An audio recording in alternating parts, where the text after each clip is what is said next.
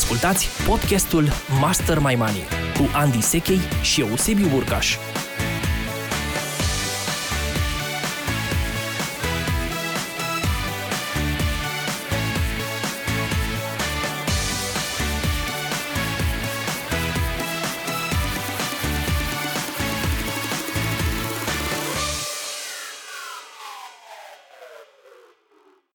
Bine v-am găsit la întâlnirea noastră cu tema Master Your Money, această întâlnire pe care împreună cu prietenul meu Sebi Burcaș o facem periodic astfel încât mintea și acțiunile noastre să devină din ce în ce mai bine orientate spre prosperitate. Bine te-am reîntâlnit, Sebi! Bine, am revenit în studio, să zic așa, dragă Andy. Mulțumim pentru invitație din nou și sunt convins că o să scoatem lucruri bune și astăzi pentru ascultătorii noștri. Desigur, de fapt e chiar corect spus în studio. Suntem în studio Radio Românul din Spania, facem întâlnirea asta cu ocazia unei excursii în Spania și profităm de faptul că ne întâlnim aici astfel încât ceea ce urmează să fie nu doar o călătorie pe unde sonore, ci și o practică în ceea ce privește prosperitatea. Reamintesc faptul că am început această călătorie a noastră cu o punere în temă generală, după care începem să săpăm în profunzime și să găsim explicații din ce în ce mai practice și pragmatice în ce privește banii, sănătatea, prosperitatea, un subiect atât de important pentru fiecare dintre noi și astăzi îți propun, Sebi, să vorbim despre ceea ce înseamnă legi universale ale bunăstării și prosperității. Am convenit în dialogul nostru dinainte de această întâlnire că ar merita să abordăm acest subiect în câteva episoade, astfel încât fiecare om să înțeleagă faptul că aceste legi, în primul rând, nu pot fi ignorate sau dacă le ignori vei suporta niște consecințe care nu sunt neapărat plăcute. În al doilea rând, pot fi folosite în favoarea noastră, adică fiecare dintre noi putem aplica aceste legi în cunoștință de cauză și ele au un impact foarte direct asupra ceea ce înseamnă propriul portofel, dar și asupra ceea ce înseamnă o viață trăită în zona bunăstării. Și nu în ultimul rând aș spune că legile universale ale prosperității sunt cele care acționează ca niște principii, ca niște postulate din care rezultă tehnici. Îmi place mult această idee propusă inițial de Aristotel, ideea de principii primare, first principles, care a fost preluată ulterior și de Immanuel Kant, însă dincolo de filozofie, cred că merită să înțelegem că există niște legi, niște axiome și care e diferența dintre o lege sau axiomă și o tehnică sau o strategie. Diferența este că legea sau axioma sau principiu călătorește în timp mult mai mult. Cu alte cuvinte, tehnicile se schimbă în funcție de context, dar legile vor rămâne aceleași pentru o perioadă foarte lungă de timp. De aia se și numesc legi universale. Așadar, am să încep, Sebi, invitându-te să spui câteva vorbe despre viziunea ta, punctul tău de vedere în legătură cu ceea ce înseamnă aceste legi. Cum le vezi tu, care ești un practician prin excelență în ceea ce privește economiile, investițiile, strategiile financiare și vom face o trecere în revistă a două legi în această întâlnire, urmând să abordăm seria completă a acestor legi în întâlnirile noastre următoare. Dar să începem cu începutul. Cum vezi tu ideea de lege universală și care e, hai să spunem, poziționarea ta de practician în relație cu legile? Da, e foarte interesantă povestea pe care am început să lucrăm în aceste episoade din momentul ăsta, pentru că, așa cum spuneai tu, principiile astea sau postulatele legate de bunăstare și prosperitate, că ăsta e scopul discuției noastre, ele sunt perene, există indiferent de voința noastră, indiferent de faptul că le înțelegem sau nu, și mai mult mi-aduc aminte de o vorbă de prin facultate de la cursul de drept care spune că necunoașterea legii nu te scutește niciodată de efectele ei. Ceea ce vedem într-o primă fază fiecare dintre noi sunt efectele acestor legi și atunci de bună seamă, văzând consecințele, prima dată ne punem întrebarea de ce mi se întâmplă anumite lucruri, de ce sunt fără bani, de ce alții câștigă mai mult decât mine, de ce trăiesc mai bine decât mine. Eu zic că e o primă treaptă sau o primă atingere a efectului legii în ceea ce privește portofelul personal și bunăstarea personală. Dacă vrei să pătrunzi un pic mai în profunzime și nu te mulțumești să dai doar răspunsuri de suprafață, vei ajunge într-o zonă în care realmente să începi să explorezi aceste legi, pentru că o să constați că sunt niște principii, de fapt, care duc spre bunăstare pe unii sau îi țin pe alții într-o zonă de rea stare. De sărăcie. De sărăcie din punct de vedere financiar. Și nici mie nu mi-a fost foarte ușor, mărturisesc lucrul ăsta, să ajung la nivelul ăsta de înțelegere, pentru că mecanica simplă este, doamne, ai bani, ești fericit și trăiești în bunăstare, n-ai bani, asta este, ai ghinion. Adică e mult mai simplu de aruncat responsabilitatea pe cineva din jurul tău decât de căutat aceste realmente piloni ai construcției bunăstării pe care dacă îi înțelegi și dacă îi cunoști, cred că orice om matur din lumea asta poate să-și construiască propria bunăstare bazându-se pe aceste principii. Ori asta e prima fază în care responsabilitatea ta e aproape zero și încerci să găsești orice altfel de responsabil din jurul tău pe care să-l învinovățești de ceea ce se întâmplă și mai puțin legile astea. Iar după aceea, încercând să găsești mecanica, să zic așa, a funcționării banilor și a bunăstării, vei da peste aceste legi într-un fel sau altul. Iar dacă ajungi la nivelul în care reușești să structurezi logica lor și modul în care ele se interconectează și se potențează reciproc, cu siguranță nivelul tău de măestrie în ceea ce privește construcția bunăstării va fi unul din ce în ce mai avansat.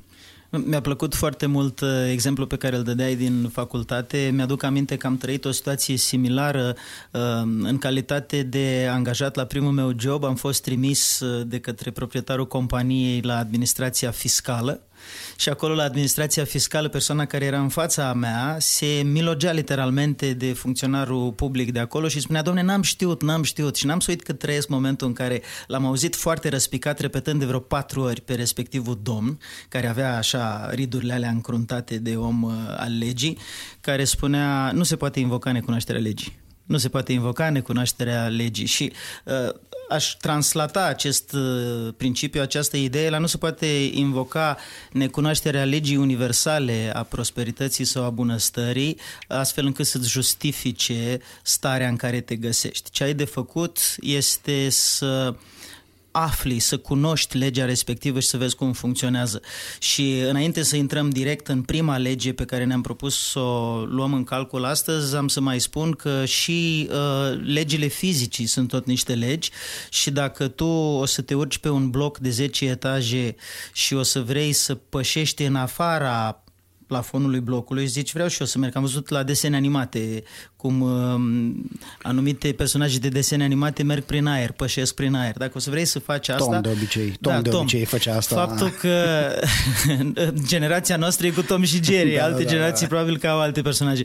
Dar ideea e în felul următor, că dacă pășești în afara blocului, tu s-ar putea să spui, da, dar n-am știut de legea gravitației. Asta nu înseamnă că nu o să te afecteze. O să pici de nu o să te vezi și poate că, ca să parafrazăm un banc, dacă ești o persoană foarte optimistă, o să strigi pe la etajul 5, e încă bine, zbor. Dacă ești o persoană pesimistă, s-ar putea să-ți dai seama din prima că nu e prea în regulă. Așadar, și pentru pesimiști și pentru optimiști, Sebi, aș vrea să vorbim în această parte a întâlnirii noastre despre legea abundenței. Și legea abundenței pentru mine e ca un soi de meta-lege, ca o lege universală a legilor universale, în sensul în care e un întreg sistem de gândire, adică o paradigmă pe care oamenii o pot avea și paradigma este: trăiesc în mentalitatea abundenței sau în mentalitatea sărăciei. Și asta ar fi util să fie explorată și înțeleasă bine în cadrul acestei întâlniri și am să încep prin a îl cita pe Einstein, care se spune că spre finalul carierei lui a avut așa un fel de zicere fundamentală care a rămas în istorie și zicerea lui era: întrebarea ultimă este dacă universul e un loc prietenos sau ostil. Cu alte cuvinte, dintre toate dilemele existențiale ale lui Einstein sau ale altor filozofi, la finalul carierei, acest mare gânditor al planetei a ajuns la concluzia că întrebarea ultimă, întrebarea supremă, decizia cea mai importantă pe care un om ar trebui să o ia în viața asta este să se lămurească dacă universul este un loc prietenos sau ostil. Și mi se pare fundamental de înțeles ce decurge din asta, pentru că cei care trag concluzia că universul este un loc ostil, și când spun univers, să ne înțelegem, poți fi universul familiei, poți fi universul țării, poți fi universul companiei din care faci parte, nu trebuie să ne referim neapărat la galaxii. Deci, în momentul în care universul din jurul tău, lumea din jurul tău, tu consideri că este un loc ostil, ce vei face, cum spun avocații, pe cale de consecință? E destul de evident. Ceea ce vei face va fi, în primul rând, să te protejezi. Prioritatea ta va fi protecția.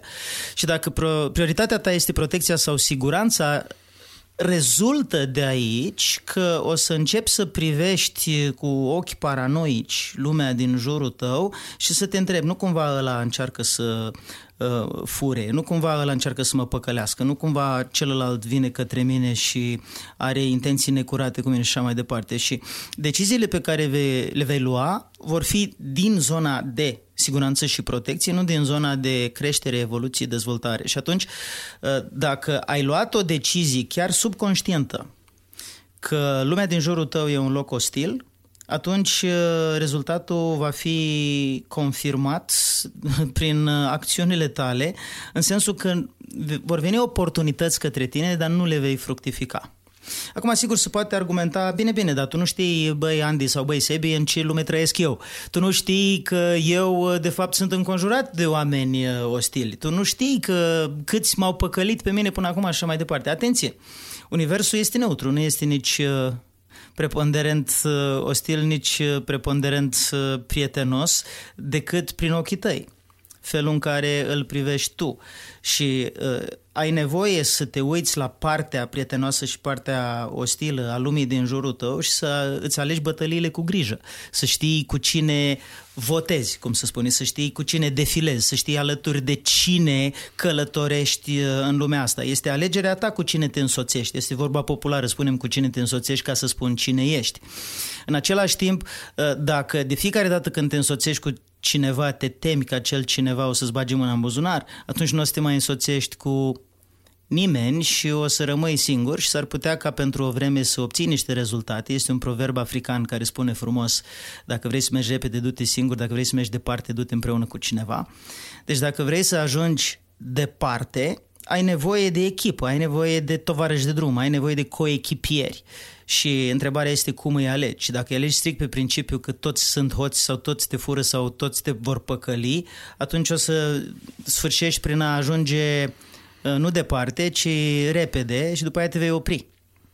Și vei zice, tot singur rămân, pentru că despre asta e viața, pentru că universul din jurul meu e ostil. Astea sunt câteva gânduri de început legat de cum poate fi înțeleasă legea abundenței. Sunt curios care sunt perspectivele tale în legătură cu ceea ce tocmai am expus, Sebi. Da, te-am ascultat cu foarte mare atenție și începând de la poziționarea, să zic așa, acestei legi fundamentale în care, nu întâmplător, și eu cred, am dezbătut și în alte contexte împreună cu tine subiectul ăsta și convingerea mea este că la baza prosperității și a bunăstării locuiește, să zic așa, această lege crucială, de fapt, pentru fiecare dintre noi, pe care, într-adevăr, trebuie să o înțelegem și în ceea ce privește mecanica financiară, să spun. Adică, uitându-ne pur economic la ceea ce se întâmplă cu universul măsurabil și vizibil pe care îl vedem, adică ce se întâmplă cu economia globală sau cu economiile globale în ultimii 10 sau sute de ani, este clar că locuim într-o zonă de abundență și de creștere constantă a prosperității. Împreună cu tine am vizitat astăzi un oraș istoric. Am fost în Toledo și ne minunam de nivelul de bunăstare și de prosperitate la care au ajuns bănuim că au ajuns sau știm că au ajuns cei de acolo în urmă cu câteva sute de ani. Și cu toate astea, tehnologia și ceea ce trăim noi astăzi este de mii de ori peste ceea ce ar fi putut imagina. Adică e clar că universul și prosperitatea sunt într-o creștere accelerată. Se expandează, da. Pe de altă parte, chiar și în plan economic, avuția globului este într-o creștere accelerată și mult... nici nu știu cum să spun, pusă pe steroizi, îmi vine să spun acum, în perioada următoare, în special după momentul 1971, când legătura dintre bani și aur a fost desfăcută de Nixon și atunci cantitatea de bani care circulă în economiile globale, nu mai are un corespondent material, să spun așa. Sunt adepți și critici ai acestei mișcări, să spun, dar pe de altă parte asta a dus cu siguranță multă bunăstare la nivel global. Din păcate, chiar dacă nu e ușor de măsurat, nu se mai poate măsura acum așa de ușor. Exact, nu se poate cuantifica și cântărie în chile sau în tone de aur sau așa mai departe avuția, cu siguranță ea se vede și este palpabilă și ceea ce trăim astăzi, din multe puncte de vedere, este mult peste ceea ce se întâmpla în anii 50, 70 sau... Asta e un prim barometru, să spun așa, în ceea ce privește rezultatele, așa cum spuneam mai devreme, acestei legi a abundenței. Și, repet, și eu cred foarte mult în principiul ăsta. Adică mi-e foarte clar că ce e important pentru fiecare dintre indivizi este să înțeleagă că există, atunci când se privesc pe ei în oglindă, niște comportamente proprii pe care le pot dirija și le pot controla și pe de altă parte, la nivel macroeconomic există niște lucruri pe care nu prea le putem influența, dar ar fi musai să le înțelegem, cum sunt aceste principii și aceste legi ale bunăstării și una dintre ele, așa cum ai spus mai devreme, este exact această lege a creșterii constante a bunăstării și a prosperității. Adică poziția asta de a înțelege realist lucrurile, cred că este la baza educației financiare, a înțelegerii fenomenelor economice și faptul că sunt două componente aici, adică eu ca și individ și apucăturile mele financiare și obiceiurile mele și modul în care câștig și cheltui banii versus universul în care eu acționez. Și faptul că acest univers funcționează după niște reguli care mie îmi plac sau nu, chiar nu mai contează. El funcționează. Cu mine sau fără mine, azi sau mâine sau peste 1000 de ani sau peste 500 de ani sau în urmă cu 500 de ani, aceste reguli au funcționat întotdeauna. Și atunci e musai de înțeles că singurul lucru asupra căruia pot acționa în tot contextul ăsta sunt eu. Eu așa aș privi povestea asta și legea asta. Da? Universul este abundent, este bun, cu condiția ca eu să mă pot bucura de această abundență și să o înțeleg și să modific comportamentul în funcție de rezultatele pe care vreau să le obțin. Pentru că vorbeai de apucături. Și îmi place foarte mult termenul ăsta, apucătură. De ce? Pentru că cândva în trecut, în istoria ta ca individ, când aveai 5 ani sau 4 ani sau 7 ani sau 9 ani sau 12 ani, erai copil, te-a apucat să ai o anumită reacție la un anumit context, la un anumit subiect. Te-a apucat frica, de exemplu, în momentul în care părinții tăi se certau de la bani. Te-a apucat furia în momentul în care un coleg de-a tău avea bani de un covrig în plus și tu nu aveai bani de covrigi deloc. Și aceste apucături s-au transformat în niște obiceiuri ulterioare. Cu alte cuvinte, sunt niște reacții de tip obicei, niște reacții automate pe care le ai în prezent. De ce e foarte important lucrul ăsta? Pentru că și decizia că lumea în care trăiești este ostilă, sau că lumea în care trăiești este o lume a sărăciei, sau că lumea în care trăiești, universul în care îți desfășori activitatea nu e abundent, ci dimpotrivă, trebuie să-ți protejezi lucrurile pe care le ai, pentru că dacă nu le protejezi o să mori de foame, etc. Aceste apucături, dacă nu sunt reevaluate, dacă nu te întorci și te uiți cu un ochi realist, cum spuneai tu, în jurul tău și zici, bă, stai că nu mai e cum era. E adevărat că asta m-a ajutat pe mine să evoluez între 12 ani și 16 ani, între 4 ani și 7 ani, între 20 de ani și 25 de ani. Depinde de vârsta pe care o ai. Dar asta nu înseamnă să nu reevaluezi ceea ce se întâmplă, pentru că lumea din jur se schimbă. Era chiar o definiție interesantă a nebuniei, să faci ceea ce ai mai făcut și să te aștepți mereu să obții alt rezultat. De fapt, dacă faci ce ai mai făcut, nu vei obține același rezultat, vei obține de fiecare dată alt rezultat, pentru că lumea din jurul tău se schimbă, dar vei obține de fiecare dată un rezultat mai prost. Pentru că lumea evoluând în sensul pozitiv, în sensul abundenței, în sensul evoluției și tu făcând exact același lucru, valoarea a ceea ce tu faci scade prin comparații cu valoarea a ceea ce pot să facă ceilalți. Asta e esența competiției. Practic, dacă tu ești singur pe piață și faci un anumit lucru perceput valoros de cei din jur, e una, dar dacă apar 2, 3, 5, 10, 50 de competitori care îți copie metodele și adaugă ceea ce pot ei să facă bine și fac mai bine decât tine, rezultatul o să fie că relativ valoarea a ceea ce tu oferi va fi mai mică pe piață decât ce poate piața în momentul ăla. Deci dacă faci ce ai mai făcut, nu obții ce ai mai obținut, îți mănâncă altul din farfurie. Și atunci ce e important să pricepem vis-a-vis de legea abundenței e faptul că, da, universul în jurul nostru este abundent, există abundență în preajma noastră, în jurul nostru, peste tot, așa cum există și sărăcie la cei care aleg să privească lumea din jurul lor ca fiind săracă. Aici am o experiență personală foarte vie în mintea ta. Când am vizitat Los Angeles, m-am plimbat la pas prin Los Angeles vreo 3 zile și am fost absolut fascinat de felul în care acest oraș de carton, pentru că e un oraș de carton, deci și se vede prin filme cu elicopterele alea care zboară pe deasupra orașului și orașul e foarte luminat, sunt niște cadre foarte bine tăiate. În realitate, Los Angeles este un oraș al contrastelor.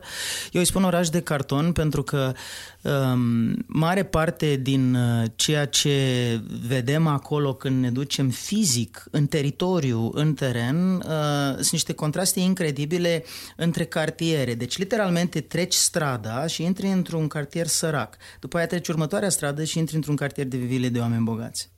Și pentru mine asta a fost șocant când m-am dus acolo, literalmente la nivel de stradă. În alte orașe o să întâlnim genul ăsta de percepție poate la nivel de zonă geografică, dar în Los Angeles am trăit-o la nivel de stradă.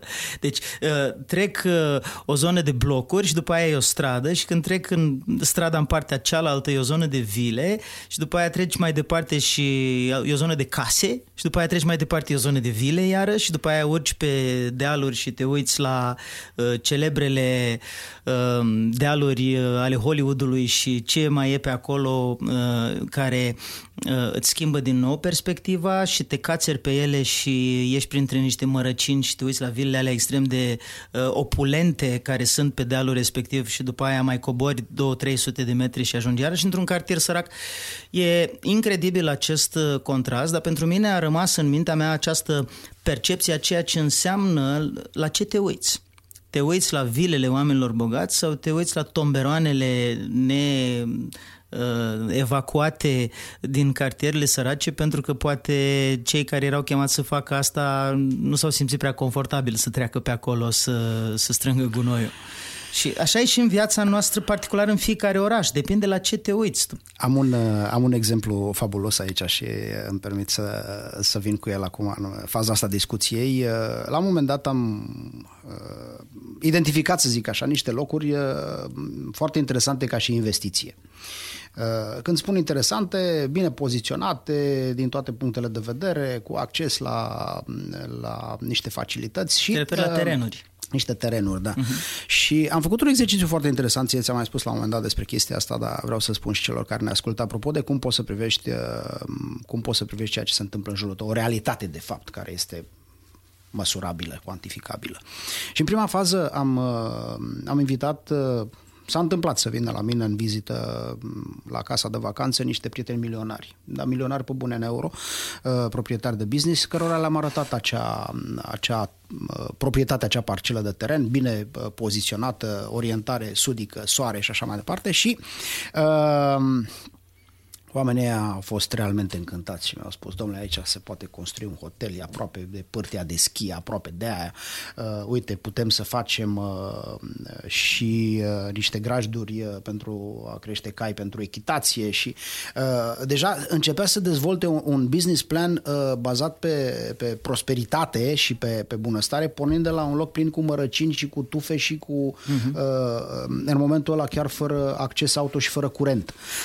Peste câteva săptămâni s-a întâmplat să vină în vizită la mine alți prieteni, de data asta nu la fel de milionari și nu la fel de bogați, cărora le-am arătat exact aceeași parcelă și le-am întrebat ce părere aveți despre asta, cum vi se pare ca și investiție, ar fi un loc fain de cumpărat, la care eu am fost realmente șocat de ce mi-au auzit urechile.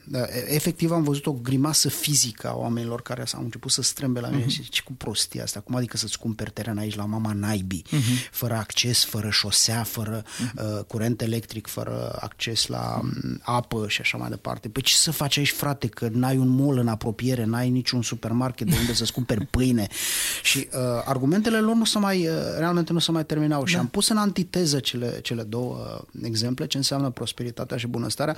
Am putea spune și probabil cei care ne ascultă ar putea cădea în greșeala să spun așa, bine, primii vorbeau că aveau bani și puteau să vadă diferit lucrurile.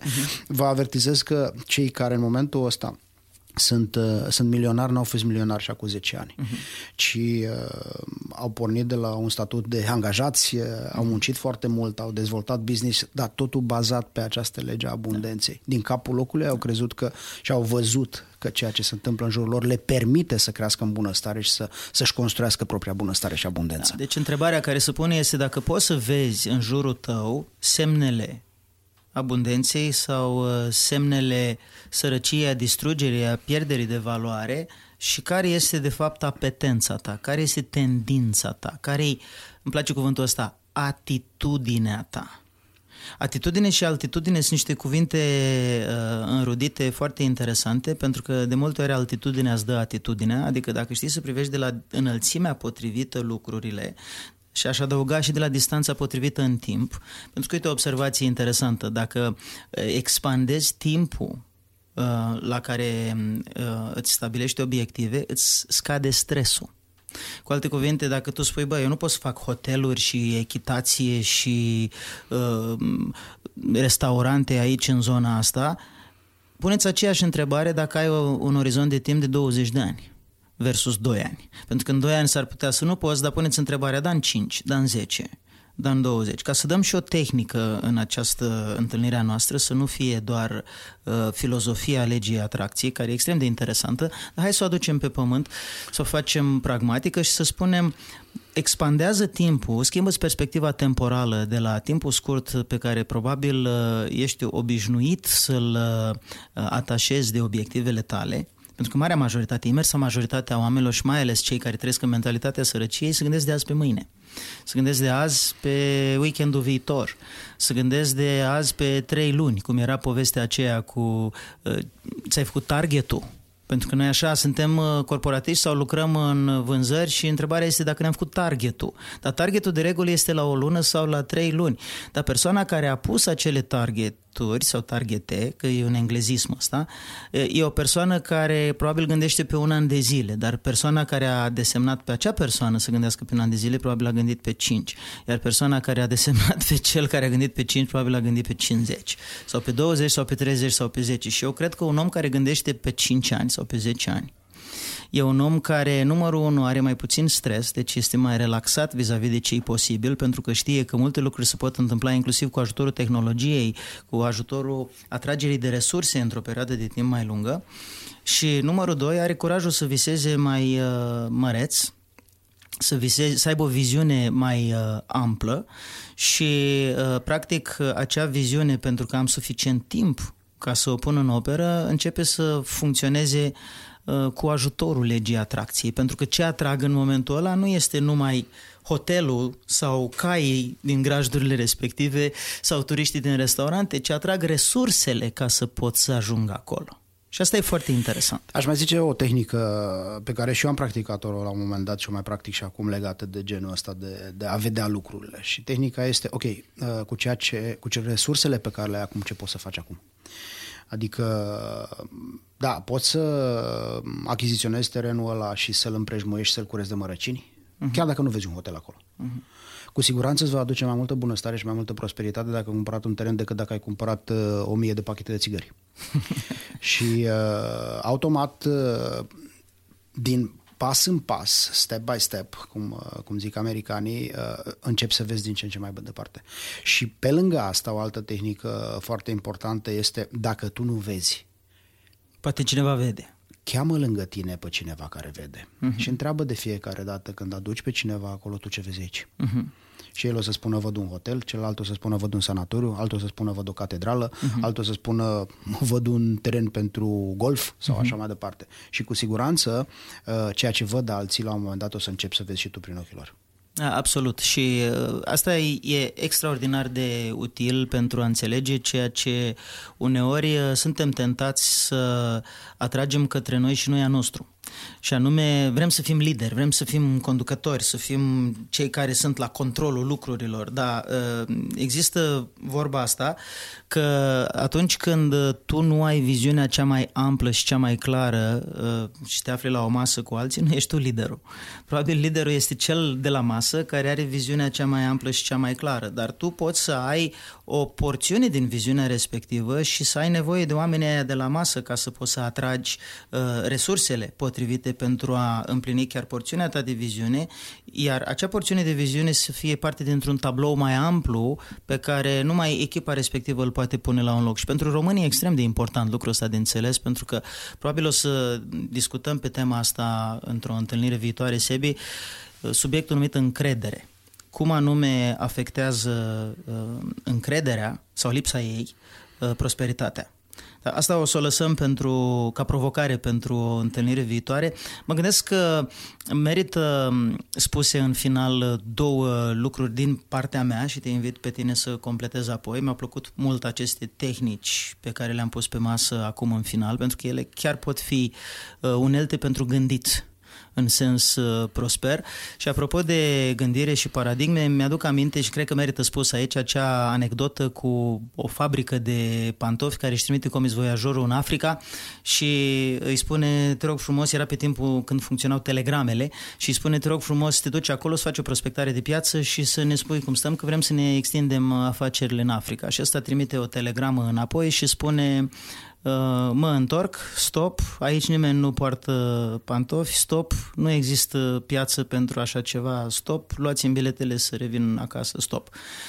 Și similar, în același timp, în aceeași perioadă, o altă fabrică competitoare își trimite propriul comisvoiajor în Africa și comisvoiajorul, după ce face prospectarea, trimite o telegramă la rândul său către fabrica respectivă competitoare și spune, nu mă întorc, stop, aici nimeni nu poartă pantofi, stop, trimiteți toate stocurile de pantofi pe care le aveți și pe care le mai puteți produce la cele mai mici prețuri, stop, este o oportunitate foarte mare de piață, stop, trimiteți și colegii mei de la vânzări ca să mă ajute să deschidem această piață, stop.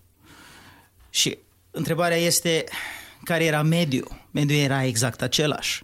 Mentalitatea sau atitudinea celor care s-au dus acolo a schimbat paradigma. Deci dacă privești prin ochii abundenței contextul din jurul tău, o să iei decizii prin ochii abundenței, dacă privești prin ochii sărăciei, o să le iei prin ochii sărăciei. Și cred că asta merită de înțeles și de, hai să spunem, contemplat chiar. În momentul în care te gândești un pic la lucrurile astea, merită să contempli. Și am să închei intervenția mea și te las pe tine apoi, Sebi, să concluzionezi. Am să închei spunând așa, legea asta a atracției, ce înseamnă? Legea asta a abundenței, ce înseamnă? Înseamnă să te gândești inclusiv la abundența efortului pe care l-ai de făcut.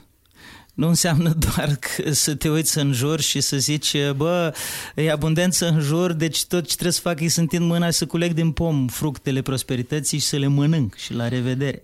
Înseamnă că ai nevoie să vii la întâmpinarea acestor oportunități cu nivelul de energie, forță, focalizare necesar pentru a le fructifica deplin. și nu doar parțial. Și apropo de tehnica de care spuneai tu, hai să văd ce pot să fac chiar acum. Goethe are o vorbă foarte faină în care spune că atunci când pornești către țelul tău înalt, către scopul acela măreț către care vrei să pornești, universul conspiră în favoarea ta. Ce înseamnă că universul conspiră în favoarea ta? Înseamnă că dacă te apuci să faci, adică iei acel teren și îl cureți de mărăcini, cum spuneai tu, să presupunem că vin alți milionari în vizită la tine și când îl văd fără mărăcini s-ar putea să viseze mai abundent decât au visat primii milionari, care poate că au putut să treacă imaginativ de mărăcini respectivi, dar în loc de un hotel cu 3 etaje cât au gândit primii, ăștia sunt inspirați de faptul că locul e curat și plat și gândesc un hotel cu 10 etaje. Sau un sanatoriu internațional în loc de unul național și așa mai departe. Deci, practic, ceea ce poți să faci e să ajuți legea abundenței și cu acțiune, nu doar cu gândire. Da, mi-a plăcut foarte mult asta cu ajută legea abundenței să lucreze în favoarea ta. Și bucură-te de ceea ce se întâmplă în jurul tău cu contextul pe care îl ai în momentul ăsta. Eu aș face referire un pic aici la ziua de azi și la vizita noastră la Toledo. Mă uitam în jur și erau sute, mii chiar de oameni din toate zonele globului. În urmă cu câteva sute de ani, când Toledo era o cetate aproape de necucerit, oamenii nu aveau ce să caute aici, că nu aveau cum să călătorească până aici. Chinezi, indieni și așa mai departe.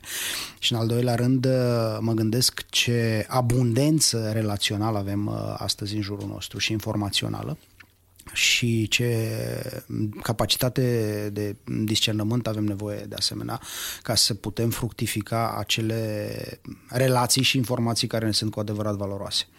Pentru că dintr-o zonă în care informația și relația, să zic așa, nu erau tocmai la îndemâna noastră în urmă cu câteva sute de ani. Acum suntem în extrema cealaltă în care avem de toate și foarte multe, doar că, din păcate, nu mai știm să ne descurcăm cu dimensiunea lor și nu le mai putem gestiona eficient. Și atunci, cred că exact această atitudine cu altitudine de a te ridica cumva deasupra lucrurilor și de a vedea realmente esența lor te poate ajuta să te duci către prosperitate și bunăstare. Și dacă în urmă cu ani sau cu secole te uitai în primul rând în spatele tău să vezi cât de mare armata pe care o conduci ca să știi până unde ajungi, astăzi cred că te uiți în față prima dată și întrebi cât de mare e piața spre care te duci și cât de rapid ajungi la ea și cât de puternic e networking-ul pe care îl ai ca să poți expanda și atinge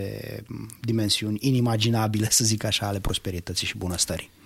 Extraordinară analogia asta despre armată și piață. Mi-a plăcut foarte mult. Cred că e un loc excelent să tragem linie la acest episod, Sebi. Mulțumesc frumos pentru intervenția și inputul tău. O ultimă idee și anume că poate merită în afară de subiectul încredere, în viitor să abordăm și subiectul recunoștință, pentru că a activa legea abundenței și chiar și legea atracției pe care o vom discuta într-un episod următor necesită mai întâi exercițiul recunoștinței. Fără a fi mulțumit de ceea ce ai, riști să îți inflamezi ego-ul și să privești lucrurile doar prin prisma a ceea ce poți demonstra tu celor din jur și nu a ceea ce este de fapt sănătos și realist să obții, să faci, să realizezi, indiferent câtă armată ai în spate sau câtă piață ai în față. Am făcut și o rimă cu asta. Da. Și îți mulțumesc tare mult pentru oportunitatea asta. Sunt recunoscător că suntem aici. E reciproc. Da, că am făcut o treabă bună încă o dată pentru cei care ne ascultă și cu siguranță mai punem o cărămidă la creșterea prosperității și a bunăstărilor. Să ne revedem cu bine în episodul următor.